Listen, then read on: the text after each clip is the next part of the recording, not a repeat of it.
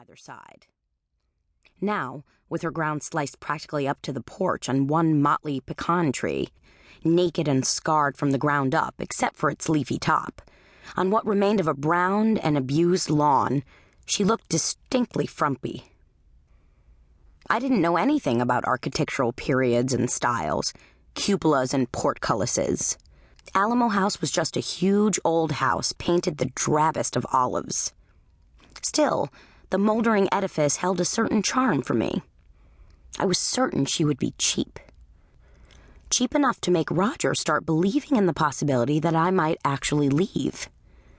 I leaned my bike against the one surviving tree of those that had given the street its name, Pecan, a member of the nut family. How often in life do we ignore the obvious? I entered planning only to gather basic facts about things like rent. All I wanted were a few details to add a bit of ballast to my increasingly empty threats about throwing in the towel and the sponge mop and the toilet brush and moving out.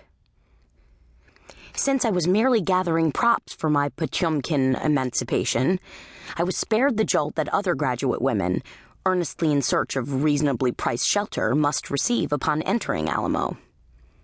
The living room looked like the lobby of a welfare hotel. It was steeped in the shabby gentility of graduate students whose sole luxuries are their recherche dissertation topics. The room was dominated by a poster of a cow's head staring with mournful Elsie eyes. The caption, "Love me, don't eat me." A flurry of notices about campus co-op league meetings and U.S. out of El Salvador, Nicaragua, Honduras, and South Africa protest marches were tacked to the wall next to a payphone. It was like walking into a 60s time capsule. Only the names of the third world countries had been changed. A small, wiry woman uncurled herself from her perch on one of the greasy armchairs and approached me. From a distance, her eyes seemed darkly outlined in kohl. Closer inspection revealed that the coloring was natural.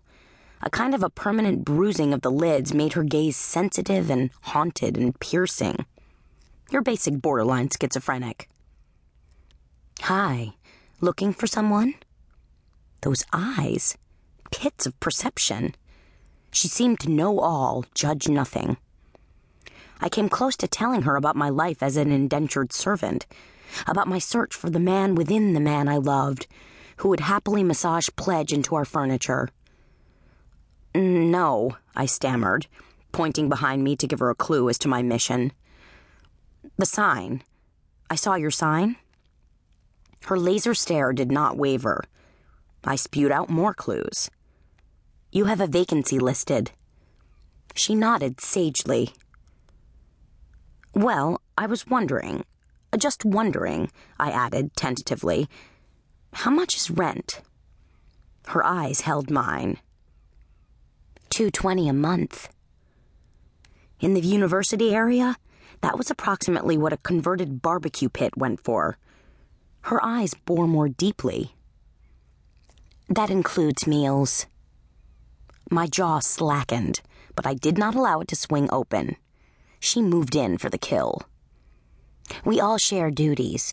Cooking, cleaning, everything. It's all written into the contract." After a summer of dumpster love, the vision was irresistible. Beaming graduate women, shoulder to shoulder, comrades in cleanliness, scrubbing out the tub together, inching the fridge forward to delve behind it for some deep cleaning, cracking fresh sheets over a bed. "My name's Judith Feldman. What's yours?" I hadn't planned to divulge that, but Judith's eyes drew it out of me. "Mary Jo Stedman." "Listen up, folks." Judith raised her voice to capture the attention of the half-dozen residents draped over books at various spots around the living room.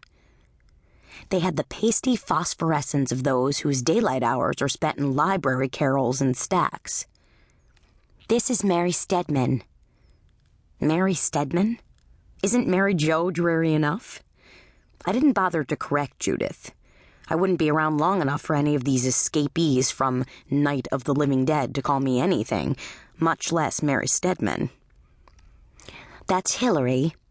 Judith indicated an emaciated woman with long, straight, carroty hair parted down the middle and lankly framing one of the gauntest faces I'd ever seen outside of a Dorothea Lange Dust Bowl photograph. Hillary had the sickly, drawn-out look of fanatical vegetarians. I assumed Carrot Girl was responsible for love me, don't eat me. And Tony and Barb. Judith's hand swept over to a couple clumped together on the middle cushion of a lumpy 3-cushion sofa. Both wore denim overalls, and both had the kind of scalp-to-the-bone gamine haircut that Mia Farrow had once made popular. One in blonde, Barb. One in brunette, Tony. Mia, with her delicate bone structure, had looked like a big-eyed waif in her pixie cut. Barb and Tony, big, meaty gals, looked like hillbilly gas station attendants. Tony is house maintenance person and work manager. She's the one you see about work duties. I smiled. Work duties. Yeah, right. They nodded in my direction and went back to thumbing through a book of David Hamilton's gauzy portraits of young girls. And Josie Guzman. A curly-haired Chicana in a string t-shirt glanced up from her analog magazine and waved a cigarette in jaunty circles at me by way of greeting. She took a long tug on the Lone Star long neck at her side before diving back into the science fiction story she was reading. Josie's in law school, Judith whispered approvingly. And Byung-Duk-Soo. From across the room, a chunky Oriental woman in her early 20s bounded forward, her hand extended. She gripped mine and gave it 3 tick-tock the game is locked shakes. Her smile creased her eyes into 2 happy parabolas floating over her cheeks. I am very happy to make your acquaintance, she announced, releasing my hand and stepping back expectantly. A whooshing sound accompanied the announcement, as though she were trying to suck her words back in even as she spoke them. Yes, me too. I was overcome to find such vitality here amidst the undead. Where are you from? Seoul, Korea. I'm from Albuquerque, New Mexico. Byung-Duk-Soo beamed as if my point of origin was a source of vast merriment. Unspeakably pleased with our exchange, she nodded and returned to her chair. And I'm the house disgrace, a woman in her mid-40s volunteered. Ha ha, Judith sawed off an imitation of laughter. This is Esme, she said. Esme is working on her dissertation in philosophy. Esme, well into her 40s, was curled up with a copy of Hannah Arendt's Origins of Totalitarianism. She was decked out in a hot pink and turquoise miniskirt that exposed ghastly yards of varicosed leg. A torn sweatshirt bearing the message that the fab butthole surfers ride the rim slid off her wrinkled shoulder. Her hair, hennaed to a violent purplish orange, had been terraced into an upside-down stair-step cut like an inverted ziggurat. Meeting this menopausal woman in her abrasively trendy gear was like seeing a progeric, one of those prematurely aged kids, bald and wrinkled as a lizard, beneath a Cub Scout uniform. I twinkled my fingers in hello, but Esme was too engrossed in Hannah Arendt to notice.